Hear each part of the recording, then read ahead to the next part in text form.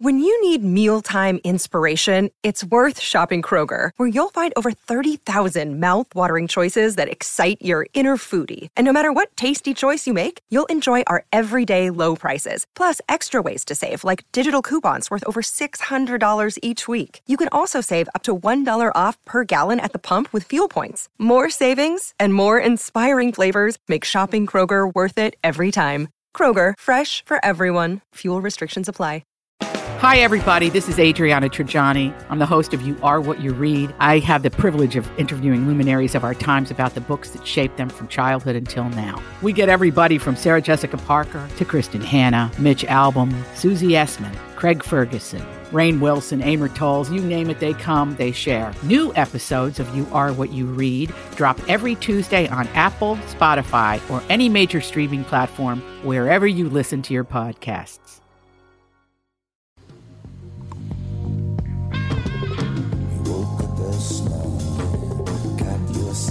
Welcome to the family on the Tom Bernard Podcast with Fawn Rasmussen, Alex Brandt Bernard Rasmussen, co-host Catherine Brandt, and Andy Brandt Bernard. You know, Fawn, you could never tell you're 42 years old. You sound much younger. It's shocking. Mm-hmm. Don't you think? Well, now she can't hear me. That's right. Now she can't hear you. She can't hear me. She should put her headphones on. She's listening to something. Anyway, we'll be right back. Neil Story, our special guest. Neil R. Story is an award-winning social historian specializing in the study of the impact of war on British society in the first half of the 20th century. This ought to be fascinating. Dracula the Ripper, the 125th anniversary of Dracula with Neil Story. It's all up next with the family. Michael Bryant, Bradshaw and Bryant, what's the latest? We're just trying to represent people who've been injured through no fault of their own. We're trying to talk to them before they talk to an adjuster or before they take a settlement that isn't something they should get based upon their injuries. How many people are out there not in the law business, that love to run around scaring people before you even get to them? Well, adjusters will want to settle cases and they want to close files. So based upon that, they do what they have to. I think there's a lot of circumstances where they probably act as attorneys where they're not attorneys and they try to explain people's rights, or they give them a certain view that if they look at it. And what I always say is this: if the adjuster really truly thinks the offer they made makes sense, they'd have them come see us. And that's exactly my question is, you have to understand who has your best interest in mind, correct? Well, you want to know what your rights are. Whether or not you decide you're going to hire us or not, that's a choice. It's a free consultation, and you want to understand what all your rights are and what coverages you have. And plus the fact I hang out with you, so you got to be a good guy if I'm hanging out with you. Maybe. Okay. Ladies and gentlemen, Michael Bryant, Bradshaw and Bryant. Tommy, do you guys read a lot of poetry on the queue? You mean like, there once was a man from Nantucket? No, more like T.S. Eliot. April is the cruelest month, breeding lilacs out of the dead land, mixing memory and desire, stirring dull roots with spring rain. Dougie, what's wrong? You a little sad? No, other than the weather, nothing's wrong. In fact, in the Walser world, Coon Rapids and Burnsville finished number 1 and 2 in the state of Minnesota. J-Lo finally beat Dan Resch. Wow, that's pretty cool. Is it okay if I take all the credit? Well, I'd expect nothing less. Actually, we've got great inventory of some great vehicles, and these short-term leases are perfect for people who can't get the brands that they want. You told me about those. You can drive a new Nissan for as little as 18 months, and by then the chips will be aplenty. That's it exactly. We hope by then you'll be a Walser Nissan convert. For great deals from the Minnesota sales leaders, go to Burnsville or Coon Rapids Nissan. Hey, this is Brian Zepp. Summer is finally here, and if you're like me, you've got some serious riding planned. Make sure you and your motorcycle are good to go with Dennis Kirk. Whatever you ride, Harley, Indian, Metric Cruiser, or Sport Bike, you'll find what you need at Dennis Kirk. 160,000 parts and accessories in stock. Clothing and helmets, too. Order before 8 p.m., and they ship the same day. Plus, shipping is free for orders over $89. Follow Zepp's lead and head to DennisKirk.com. They ship today.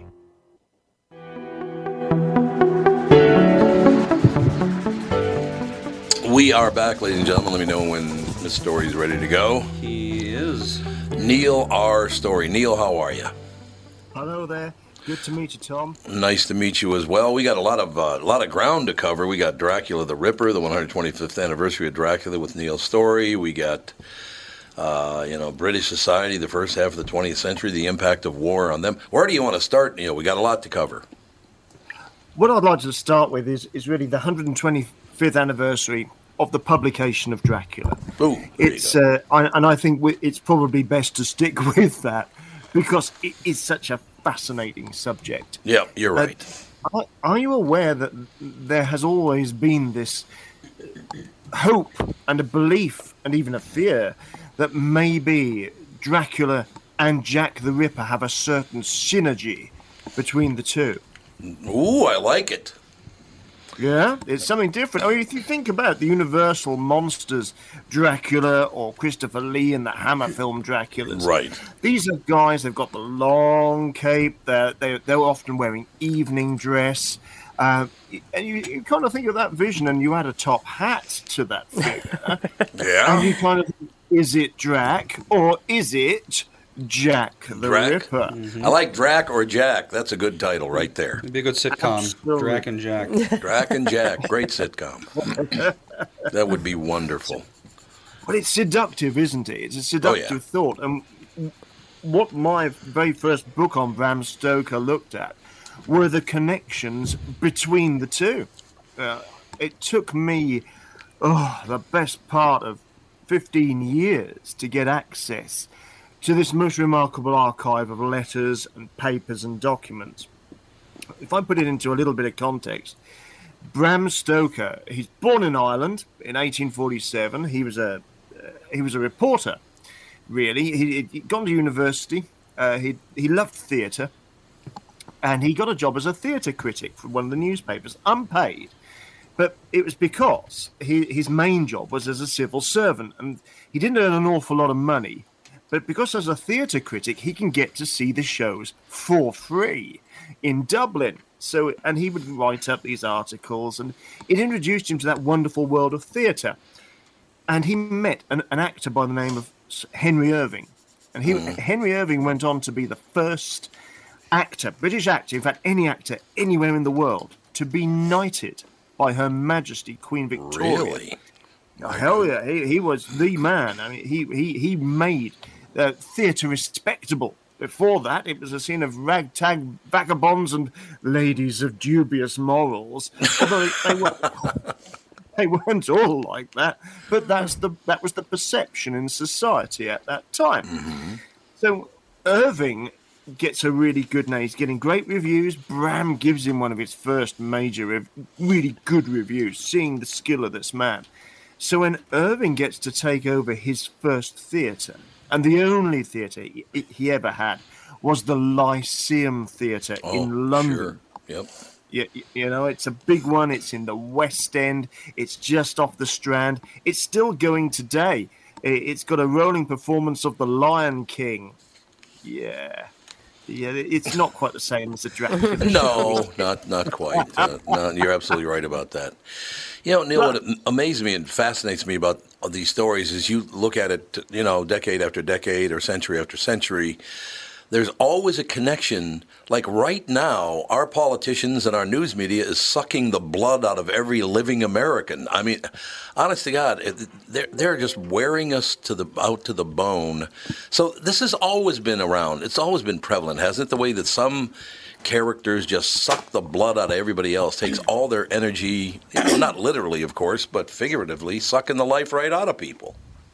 Well, in many ways, and I would like to add, first of all, hands across the sea. No matter what the media may like to say, there is an awful lot of love and affection for the people of America from the people of Great Britain. See, there you go. I want to extend that. It doesn't matter on media. This is brothers and sisters across the sea, no matter what your colour, what your background, whatever floats your boat. There's a lot of love and respect, and never forget that, friends in America. Okay. Never forget that. But Neil, I can't tell you one thing then, because my family did move from England to America, but Barnard is a Scottish name, so I could be in trouble. Hey. Weren't you ejected? Your people were ejected. We were kicked out. All right. It's true. think they were hunting on the king's land. It's the PR spin. They were rebels. They fought for the Jacobite cause. So we could be described as terrorists anyway. So, hey, that was in the 18th century. So I think we've moved on a bit since then. Well, Neil, I will tell you this, and I talk about it all the time. I do a morning show in town as well, and I talk about it all the time, that the entire family has been to England, Scotland, Ireland, Wales. I mean, you go down the list of. We loved every moment of it, every bit of it. So we feel the same way about the people of Western Europe, particularly of England, Scotland, Ireland, because we spent most of the time there. Italy, Northern Italy was wonderful. We have the same feeling. I wish these people would stop chirping about how nobody likes anybody else, and it's because it's a flat-out lie. It is. You're absolutely right. And if we look at our DNA, our patchwork is all pretty similar. You know, if you're a white person from that background, we're going to be similar. But do you know what? There have been people of all colours in Great Britain. I mean, this empire. Now, there's a lot of bad things about empire, but one thing it did do, it brought races together. Mm-hmm. And in the long run, that's the powerful message that we all now, empire gone, but people now standing shoulder to shoulder, hopefully move on, do good things, respect and love each other. That's what it's about. God, we need more people like you, Neil, talking about this very thing. I try to do it on this show and on the morning show as well, try to say, hey, look, I wake up every morning, got a great wife. She's on this show. Our son is on this show. Our daughter's on this show. And then there's some other stiff. I don't know where this Dave guy came from. He's not even related. Where'd you come from? Well, the test results are in, and Tom, you are the father. Oh, you are the father of Dave, who's... Yeah, that's right. You're younger than I am, so that's cool. Neil Story, this is Dave Schrader. He joins us every Wednesday as well. Neil who? I've never heard of the man. Neil Story. Oh, God, you don't know one another. Oh, no, that's all I need. It's Neil Story, the Dracula King. Never heard of him. Yeah, the Dracula King. That's exactly right. And do you agree with that statement that right now our politicians and our media is sucking the blood out of Americans? They're taking all of our energy. Dracula come to life. Yeah, I mean, serious. And Neil, I don't know if the same thing's happened in Europe, but it sure appears to be at least once in a while. Well, my friends, we've just got to keep the faith. The average Joe in the street really doesn't want to get involved with all of those awful politics and putting other races and people down. Exactly. We just want to get on with our lives. And do you know what? With the welcome that people from America have in Great Britain, it should be pretty darn warm. And the welcome that I've had when I've reciprocated over in America, we've got some great friends in Texas, and my heart goes out to the people of Texas for the recent terrible events out there. You know, there's a lot of love. And we've just got to keep that. It might sound like an old hippie talking. Well, I was born in the 70s. I wasn't old enough to be a hippie. No. But the point is, just get on with it. We can have a lot more fun, you know? Yep. No question about that. I will tell you just very, very quickly, and we can move on. When we did go to Scotland, I'm a rather large guy. When I was younger, I was a lot more muscular than I am now. But the one thing about going to Scotland is, as a big, muscular-looking guy in Scotland, every guy I ran into in a bar wanted to wrestle me. It was just, it was something else, Neil, I'll tell you that. Yeah, it's kind of a warm welcome, you know. It is. It was great. Hug Plus in Scotland, just for you. Just for me. We stumbled into a karaoke bar in Scotland, and it was we had one of our tour groups, right? Right. And we've got these 20, 25 Americans, and we go in, and this place is packed. And there's this footballer sitting there, right? He's got the striped shirt on. Oh, there you go. He's hulking. He's sloshed out of his mind, right? And just he's talking to people. And then they call for his name to come up. And I have it on video. I have to dig it up. I'll have to show it to you because it's insane. He gets up there and starts singing, good God, what is it? Nat King Cole. Oh, yeah? And it sounds like Nat King Cole. Oh, really? Oh, the guy was spot on. Big, hulking white guy, and he's up there, you know, just, Mona Lisa. But he's like, it was insane. And then he gets done, and his shoulders slump, and his head goes down, and he goes walking by, and he's like, get out of my way, as he goes back to his table. We were in hysterics. I'm like, how is this even possible? I love that stuff. No, we loved it. There's no question. So how long have you two known one another? About a decade. Oh, really? Decade, thereabouts. Yeah. Dave found me on a bookshelf in an Irish castle. Oh, and it was just a book, and he thought, hey, that looks cool. That's the Dracula Secrets book. And he bought it and stashed it away for maybe a year. And he got, he had a busy show and thought, hey, I'm going to contact that guy. I'm going to try and find him and reach out. And, well, it's resulted in 2 amazing tours of England with Dave and the Ghost crew. Mm-hmm. And it's a friendship that has lingered ever since. That's how it's supposed to be. Because he doesn't spend enough time with me, Tom, is the problem. See, if he was around more, this friendship would have been over 3 years ago. Yeah, because it wouldn't be lingering anymore. That's very, very true. No question about that. I just, it all works out. Neil, have there always been stories pre-Bram Stoker and Dracula? There have always been stories about bloodsuckers of one kind or another, haven't there? Well, I mean, you can find them back into ancient history because the story of the vampire is an ancient one. Mm-hmm. In the 19th century, you had things like Polidori. That's the early 19th century. Yeah. John Polidori, great friend of Lord Byron, a confidant. And it was often thought that the original vampire book, Polidori's Vampire, was a synergy. Did Byron write it? Did Polidori come up with the idea? They weren't sure. And then that kind of rolled on from there when you had like what they call very cheap part works called Varney the Vampire. And that was another popular read. But the vampires were gentry, but they didn't really have a certain class about them. They didn't have a It were quite rough characters. Bram Stoker was the man that capitalized on so many things. When you looked at, Wilkie Collins wrote a book called The Woman in White, and it was the first book that ever used diaries and various letters and newspapers and all sorts to tell the story in a sort of patchwork. Bram knew Wilkie Collins, and he loved that way of doing things. And so for his day, Bram Stoker created the vampire. In the story is ancient because he's an immortal. He goes back centuries, does Dracula.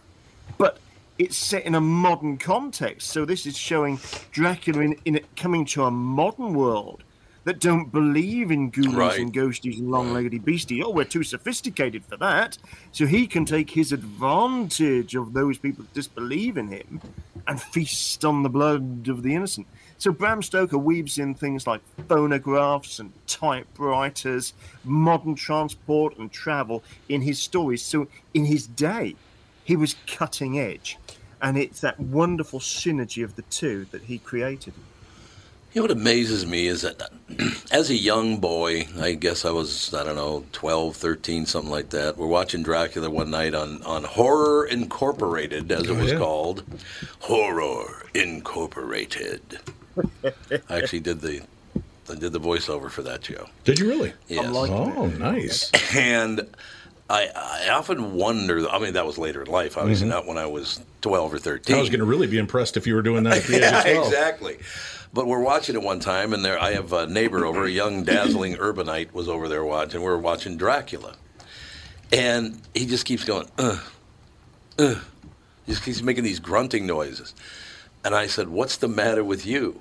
And like I said, we're 12, 13, whatever. He goes, man, this is so ridiculous. I said, why is it so ridiculous? He goes, not one of these people even tried to punch Dracula.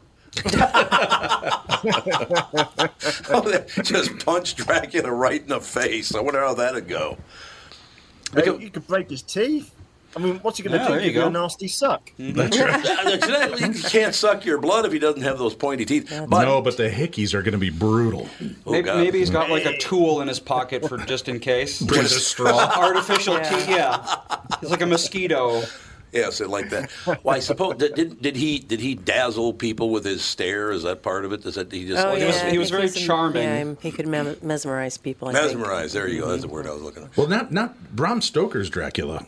No, was more like Nosferatu. He didn't really have superpowers. He was not a good-looking creature. He was a creepy, nasty-looking thing. It wasn't until the movie serial that they came. There is mesmerism in it, right? Oh, definitely. But it wasn't that charming, good-looking Bela Lugosi thing. It was not. Something totally different. Dracula had the power over the beasts of the night. But he also, Bram Stoker, on the stage at that time he was writing it, was a new play called Trilby. And it's where this innocent young girl in France is taken over by a character that you'll have heard of, Svengali-like mystics. Sure. Right, well, this is where Svengali comes from. He comes from Trilby. And Bram Stoker was absolutely amazed at this idea of mesmerism. And it was a theme that followed right through all his other books. He wrote to Sir Oliver Lodge, who was one of the founders of the Society of Psychical Research in Great Britain. And he revisited it in other books, notably the sort of mesmeric power that could even kill people from the power of the mind in his last ever book, Bram's last book, The Lair of the White Worm. Oh, yeah. Yep. There you have it, ladies and gentlemen. Neil, just talking about this stuff reminds me so much of being a young boy and then a teenager and all the different things. But did you ever hear Richard Pryor's take on Dracula? It was phenomenal. He said, you ever notice one thing? Now, Richard Pryor, for maybe younger people. Alex, people just younger than you, do they know who Richard Pryor is? Probably not. Probably not. One of the greatest comedians ever born. Black man in America today he was from Peoria, Illinois. I do remember that. But he said, you ever notice one thing about, you go to like a Dracula movie, Dracula never goes into black neighborhoods. And you know why he never goes into black neighborhoods? He goes, you want to what? The guy says to Dracula, you want to what? You want to suck some blood? Why don't you go to the blood bank? And I hope you get sickle cell. Wow, that's not very nice. Richard was so funny with that stuff. It was amazing.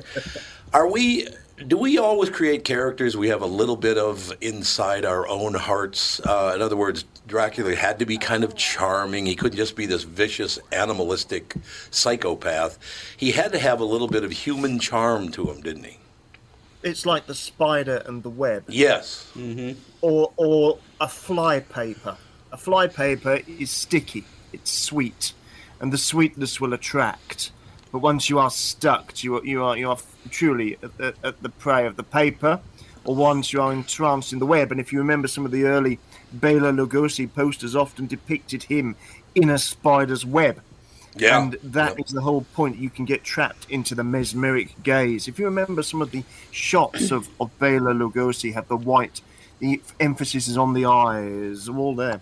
Well, with Bram Stoker, the original creation, once he got into the Lyceum Theatre, Irving sucked the blood out of that poor man. Mm-hmm. His whole life was dedicated to the theatre, but Bram idolised the bloke. He was one of these guys that no matter how badly he treated the people around him, he was surrounded by a mystique that meant they wanted to kind of endear themselves to him. So the original model, Bram wanted to create a play, more than a book, a play that would be worthy of performance of Sir Henry Irving. Mm. And so really the first model, the first person, the real creation reason for Dracula was Irving. Yeah, that makes total. Yeah, I mean, see that we always project that. I mean, I suppose that's the only way you can tell stories. You only experience the things that you experience. So when you project outward, I suppose it has to be a lot like you, I would imagine. Well, one of the pretty much universal laws of nature is that what makes predators in real life dangerous is not only their fangs and teeth, but their intellect. And that's why Dracula is always shown, or usually shown, as very intelligent and able to kind of maneuver around people's expectations to get them into the castle or, into the sewers that he lives when he's Nosferatu or whatever. Predators have this ability to manipulate prey in a specific way, and that's what makes them really scary to a lot of people.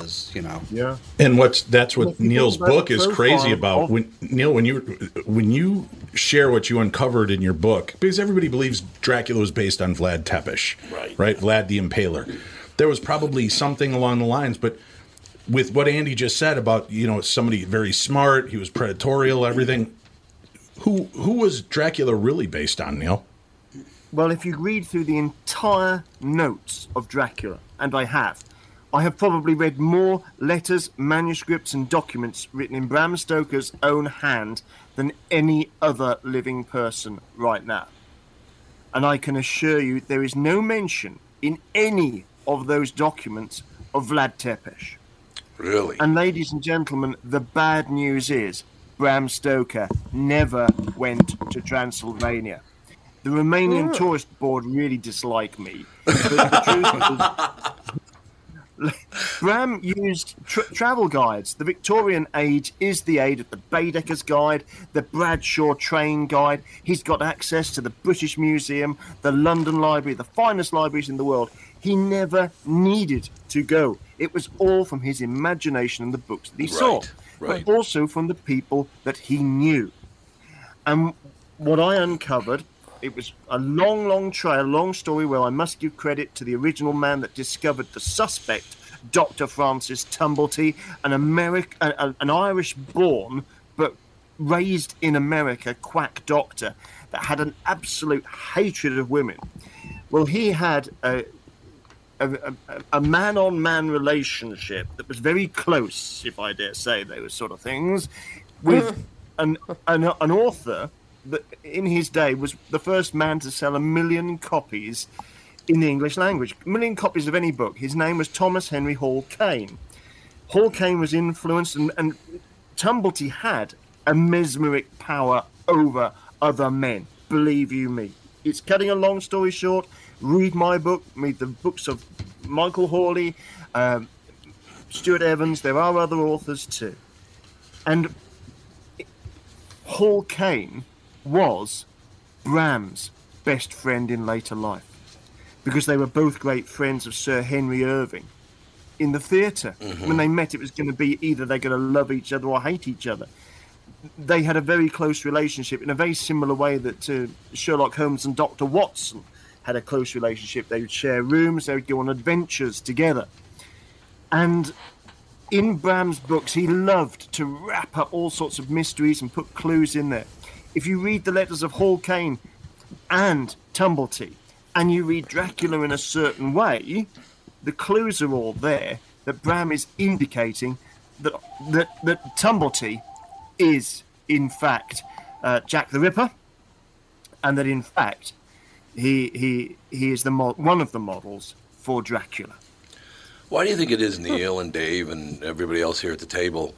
I mean, when I was a kid, starting, I suppose, at 8, 9 years old, living in North Minneapolis, I mean, our family, all of our friends, and this was people of all types, all skin colors, all poor people. It was a very poor neighborhood. But I don't care if it was Frankenstein, Dracula, The Mummy. When it came out, boy, we flocked to that movie theater to see these people. Why is it that such young people, they like the fright part of it? I understand that. It's a different feeling. But why are young people so drawn to characters like this? Well, it's the young people of our generation. And I'm sorry to say this. In some way, I think for those of us that grew up in the 60s, 70s and early 80s, we are that last generation to be scared by TV and movie. Oh, I bet. Horror. Now, I'm not talking about gore. Gorefest is not something I want to see. I don't want to be watching anything like that. I'm talking about the classic Universal monsters, Hammer horror, the Wolfman, the Mummy, Dracula, Frankenstein, all the stuff that made us shiver, made us frightened. The sort of stuff that I don't know whether you guys in America, as kids, were a little bit more brave than us. But I remember when I was a kid, I used to hide behind the sofa or look round the door. I've met around lots of people that look through the banisters of their stairs because we don't watch these films for too long. Oh yeah. I think love it. This is our generation. We're the last generation to be. You show stills from those movies to kids today, they just think it's people in funny costumes. Yeah. Oh, I can see that's true. Well, I'm 35 years old, and I think the last movie that really made rounds, that made everyone, all the younger people, scared, was Ring. And that was probably about 20 years ago. Yeah, it was The Ring. Yeah, it's called The Ring. It's originally called Ring in Japanese, but that doesn't really matter. Yeah. That was probably about 20 years ago, something like that. And yeah, everyone watched it. Everyone was terrified by it. Everyone was like, oh, well, because, basically the movie says you just watch this movie, you're going to die. So it's like it's a little forward with its threats. Just a little. But yeah, I don't think I remember. Everyone liked the Amityville horror stuff, but people kind of were more fascinated with it than actually genuinely scared by it. Yeah. So, I think that it's been probably about 20 years since the movies have really, done that kind of thing. Yeah. I think it's a greater skill to scare rather than horrify. Yeah. Oh, that's a very good point, I think. Well, they were saying when we did the Warner Brothers and Universal tour a couple years ago, Cassie and I went and did the VIP deal so we could get behind the scenes and hear all these cool stories. Hey, Neil, did you hear that he's a VIP, Neil? Did you hear that? I had to pay to be a VIP. That's the important lesson. But they take you back. The riders he has for any trip he does. That's right. Yeah. But they tell you more of the in-depth stories, and they said that these horror movies exploded during the Depression era times, during wartime. Yep. Yeah. It was a deflection of the times that you could go watch a surreal version of this horror and not be as steeped into what you're dealing with. So you could deal with the terror and the fear that you had. It was kind of a release valve. I could see that. Then science has now proven that horror movies, theme parks, things like that are extremely good first dates because the chemical that you release during those moments of fear, if you're there with somebody, bonds you to them. And really? It can also it's called trauma bonding. Yeah, it can also kick up the... sexual part allure. Yeah, I'm trying to be careful because there's little ears, but little baby here. Allure factor, and it draws people together when they share those. That's why in movies, whenever you see them, Jurassic Park, 2 seconds ago they're being tracked down by a giant Tyrannosaurus Rex, and now they're making out in a cabinet. Well, it's because it's a release of endorphins. Right. People always laugh at why are they doing this, but in real life, that's probably what would really be going on. Yeah. And that's why those movies and thrill rides are so popular, especially on dates, because it does endear you to those people. How do both of you, this is a question for everybody at the table, and Neil Story, of course, our special guest, Dracula the Ripper, 125th anniversary of Dracula with Neil Story. But I'm wondering about this. Why do these movies cross cultures? Because very poor kids in my neighborhood loved them. The middle class, they always went to them. Even wealthy families would, out in the Wayzata areas of, places like Minnesota. Every one of those cultures loved these movies. So did we all just need the same relaxation, the same relief from everything? I'll give you an example. There was a kid watching it. We were at the Empress Theater in North Minneapolis watching The Mummy, and the mummy was chasing a guy down, and the mummy always dragged one leg, if you remember, but he caught the guy and killed him. And this guy in full voice goes, "How you can't outrun a mummy?" Which I thought, see, there was a comedic element to it where I went. That was probably not in a lot of theaters, though, was it? Because it's just a different culture. Well, there might be, but humor is a release valve, right? Absolutely. In the African American culture, I think the reason that they do talk to the screen a lot more, and I've been there for horror movies. I love going to a horror movie. I agree. In a theater that's primarily black people, because the relief is, you can see it's their way. Eddie Murphy said it perfectly in his one of his first comedy specials. He goes, "Why is it white people stay in a haunted house? The minute we're in there and we hear get out, well, we gotta go, right?" And I think that's the way that they are very spiritual. They're very understanding of the situation and respectful, where the idiot white man will just walk in anywhere and poke ghosts, right? I mean, that's kind of the white man. Yeah, it's really compared nice. to when you consider the way we've acted and treated the spiritual realm and the human realm, there's really not much respect for it anywhere. I agree.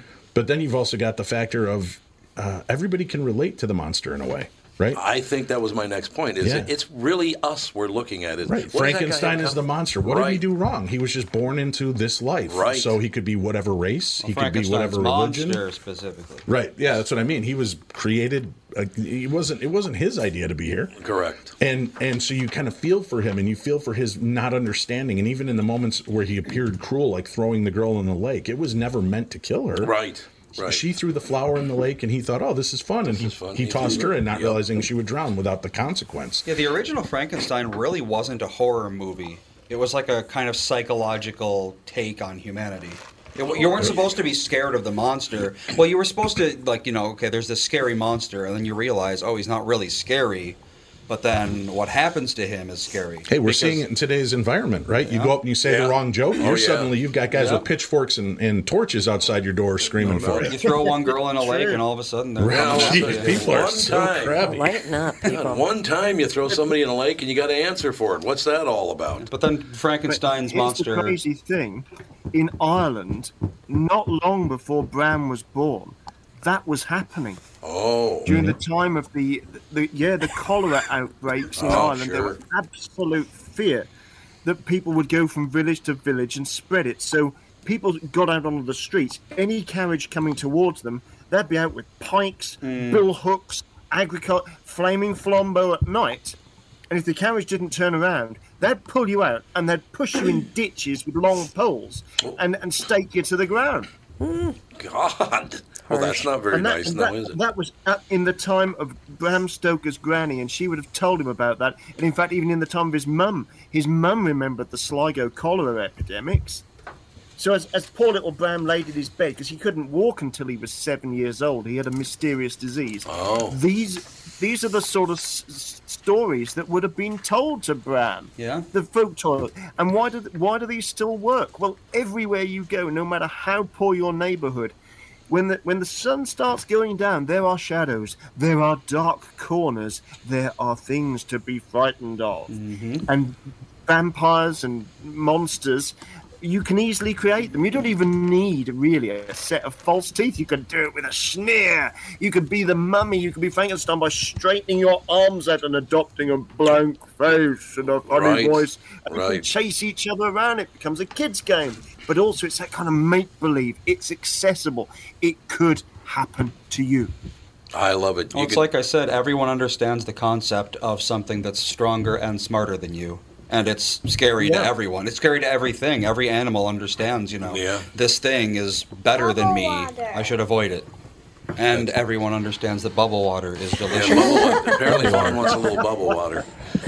Neil Story. By the way, you can check out Neil R. Story's authors page on Amazon. Neil, you got to come back. This has been a great 35 minutes. I love talking because it basically...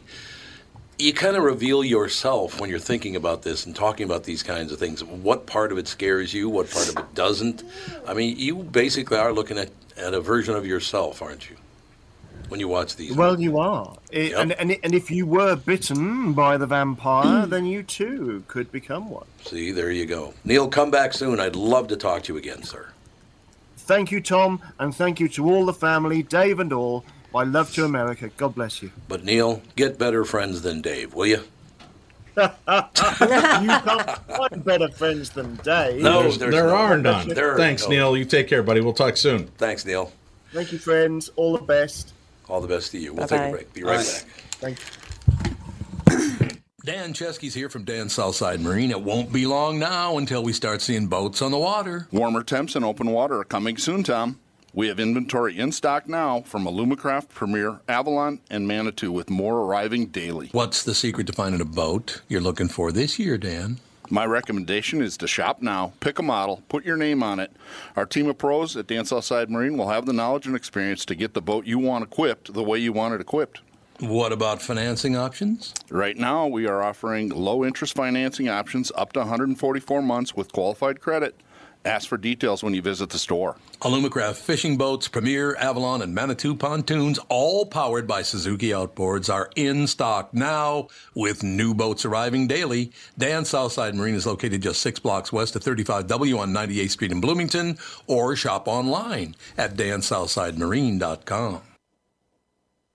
Tom Bernard talking with Brad Huckle and Michael Bilski of North American Banking Company. We've talked a few times over the years about how North American Banking Company has helped local businesses when they're ready for expansion. We love talking about the success of our customers. One example is Suburban Manufacturing in Monticello. They create innovative products that produce clean, dry air that is needed during the manufacturing process. We recently helped them expand their business. Moving into a new building gave them the space they needed to add new equipment and production lines. We were able to step in quickly and provide the financing they needed when they needed it. When we help businesses like Suburban Manufacturing with their expansion, it's beneficial for our customers, but their growth also creates new jobs in our community. So they make stuff that produces clean, dry air for manufacturing after working with Bilski. Do they breathe easier with their business felt? We certainly hope so, Tommy, and that's no hot air. Nice one. Why not bank with my banker? North American Banking Company, a better banking experience, member FDIC, and equal housing lender. You all have helped build MyPillow into the incredible company it is today and have trusted in Mike Lindell to give you a great night's sleep. Mike's latest incredible deal is on the Giza Dream Sheets, which you've heard me rave about before, that's for sure. These sheets are made from the world's best cotton, Giza. They are ultra soft and breathable, yet extremely durable. Right now, the Giza Dream Sheets at its lowest price ever. These sheets are 60% off, coming in as low as $39.99 with promo code TOM.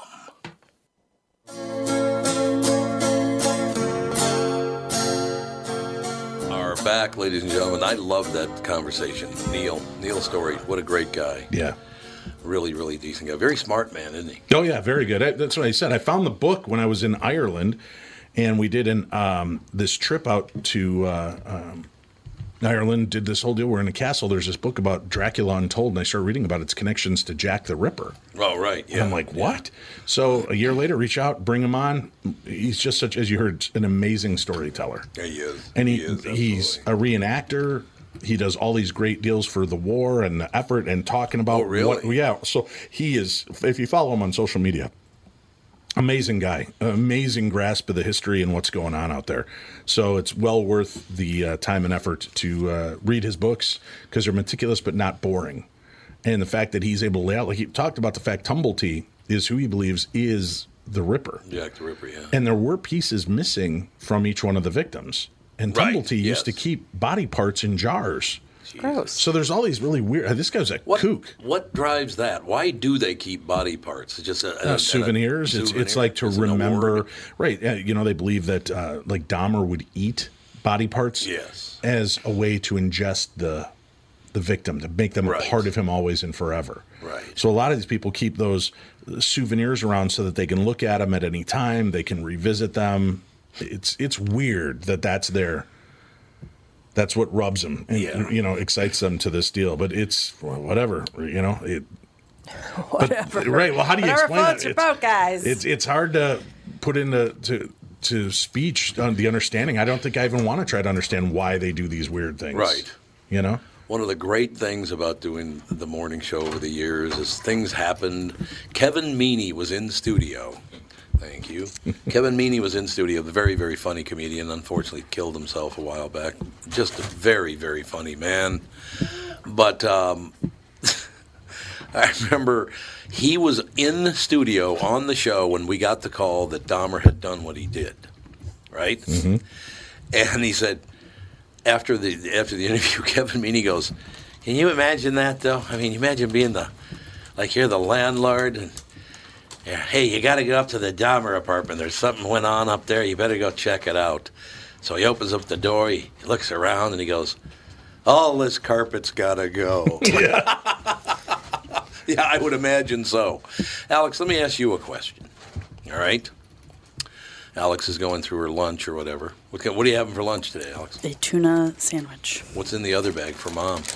Nothing. What do you mean nothing? I thought Mom got something in that other she bag. picked that out specially. Mom's all, I can't taste anything. I don't want to eat anything. You can't taste anything. Alex, why do you think it is that you and I really like horror films and Mom and Andy don't? I think that part of it is that a huge part of it is that we can disconnect from the idea that it's real and happening to us. Like Fawn has that. Like she can watch something that would upset other children. Yeah. They'd be like, "It's too scary, it's too whatever," and she's just like, "What? It's just a show. Got nothing to do with me." Yeah, not my problem. I don't know. So, and I think that you and I have that, whereas Mom she's very jumpy. She gets. It's not jumpy. She just punches me in the arm every time she's scared. She gets very emotionally involved. She does. In yes, she does. Those types of movies, whereas you and I are just enjoying the entertainment value of it. Yeah. How about you, Andy? Why do you think it is that you don't like horror films? I don't know. I've just never really cared one way or another. It's not like, I hate them. I despise them. I just don't really care that much, I guess. It's like, I don't like a sports film or something like that. Yeah, I understand. Or it's like Westerns. I just don't really care about Westerns. Magnificent Seven you'd like. I would, huh? Well, I like the theme song. You'd love the Magnificent Seven. That's a great movie. What? Yeah, isn't it like 1,000 hours long? No, it's not that maybe long. 2 hours, 15 minutes or so. Yeah, something like that. Well, for back then, that's long. Yeah, that is long. Let's see, Magnificent Seven, 1960. 1960 that came out? Oh my God, I'm getting on in years. I don't know if you know that or not. You are? I haven't heard. I haven't heard a word. What do you got? How long is it? 128. So 2 hours and 8 minutes. For the time, that's fairly long. Yeah, 2 hours and 8 minutes is very long for a movie back then. Yeah. Because now they go 3.5 hours and nobody cares. Except for me, because I don't go watch them. But, it all works out in the end. I do love talking about why we project parts of ourselves out for the world to see, like Dracula and Frankenstein, the Mummy and all that stuff. Serial killers, all the things that humans actually do, we project them onto screens or in plays or whatever. Do we do that to try to deal with them kind of on a face-to-face basis, even though it really isn't? Does it allow us to deal with them a little bit? I think we're all hoping for an insight as to, that's why. That's why, right. Because we don't want to believe anybody's just that evil. Right. That there has to be something that we can, he was beaten as a child. That makes complete and utter sense. I was beaten as a child. It doesn't make me go out and eat people. I'm right there with I'm not burying people. I might want to, but... but it's not. It's that trying to face isn't. That rationale isn't like, everybody that's beaten as a child is going to end up whatever. It increases your odds. It increases your odds of, and there's lots of things that increase your odds of lots of different mental things. But it's like it's very, very rare that you hear about a serial killer or something like that just had like totally normal childhood. No, Dahmer. It happens, but it's very infrequent. Dahmer had basically a pretty good childhood, from my understanding. And his father loved him, was supportive. No, Ted Bundy was like abused Ted psychologically was by his grandfather. And stuff. I never heard that part. By his grandfather? I think so. Why don't you just tell his grandfather to shut the hell up and get lost? If you don't believe in reincarnation, Ted Bundy to me is one that would certainly make you consider it, because when he was 3 years old, his aunt was spending the night over. I remember this. And she woke up to him standing there with a knife that he was running underneath the sheet back and forth. He was, And he's just staring at her. Where does that come from? Yeah, where does that come from? That's not something that a 3-year-old would think. That to me feels like there's some old soul or something really twisted in that guy. That could be. That could happen. But they even talk about Bundy in court. When they found one of the bodies, his face started to contort, and he emitted this foul odor. Not like gas, but just like this sulfur-like smell. Eek. His eyes would turn black, and these are attorneys talking about it. That when there were points when he would chat, he would kind of glaze out, and his eyes would turn black as he told the story about what he did to these people. Yeah, like kind of strange. With their puffy cheeks. Puffy cheek Fonny. So they look just like the gnomes and all the other cute characters. It is pretty, exactly.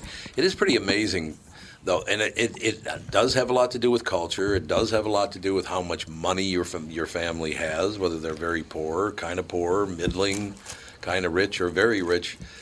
People look at things totally different. Income and way of life has a lot to do with what we believe in, what we just will not believe at all.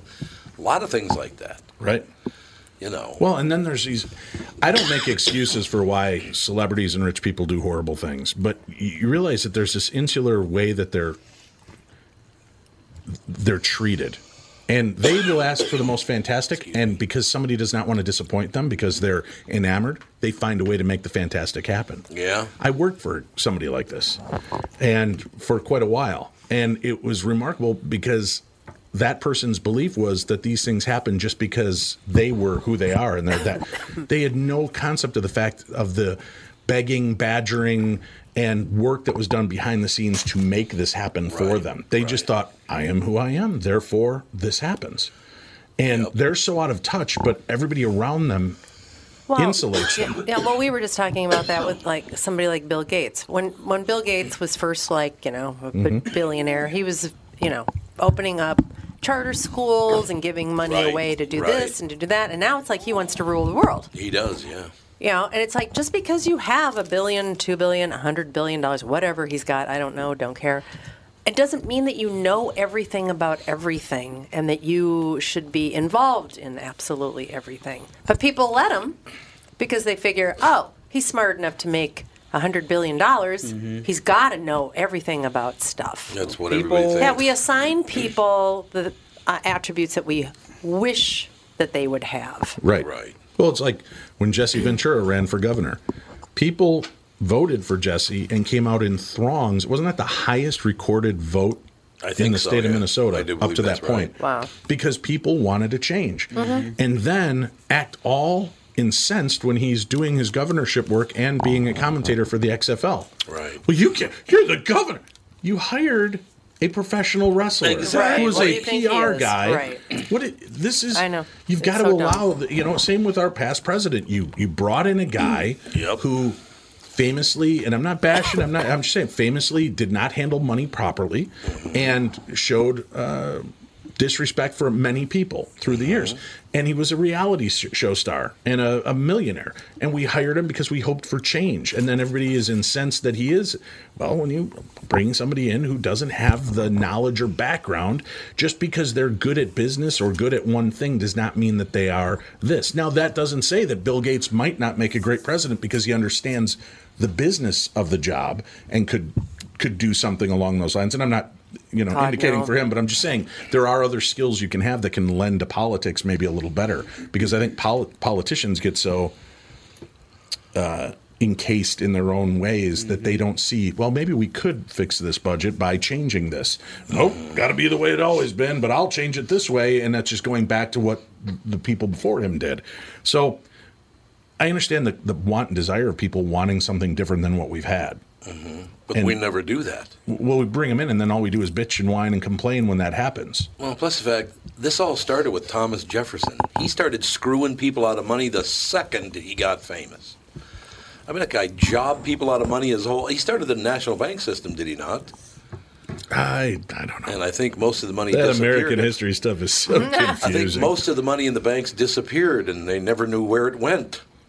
So it's been going on forever. It's all parties, because there used to be other parties. These people are scumbag. Anybody who wants to be the president is nuts. I'm sorry, but they are. No, I think that there's a lot of them that go in with the desire to change things, and once they get in, they realize, got no shot. Shit, I have absolutely no power. Got no chance. I am a puppet, and I'm here to do what I'm told to do. And that's what, if you've listened to some of the out interviews of people like Jimmy Carter and Bill Clinton and even Obama, you can see the disillusionment with the job. When they went in, they had a sense of what they wanted to do to make things better. And now they're kind of, it'll take a lot out of you. Yeah. You can see they're just reserved to the fact that this you are a figure. You're the Queen of England. You're a figurehead that has no real power. Yeah, if you want to say something, you got to just say it. Sneak in. Sorry. Jump in. Sidebar: Dahmer did not have a normal childhood. No, you looked it up. Not so good. No. Well, there you go. I'd say, but once she's listening to something else, I can talk.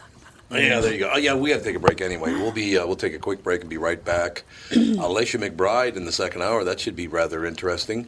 How to keep a positive mind, body, and soul in a negative world. See, all we do is positivity on this show. That's all we ever do.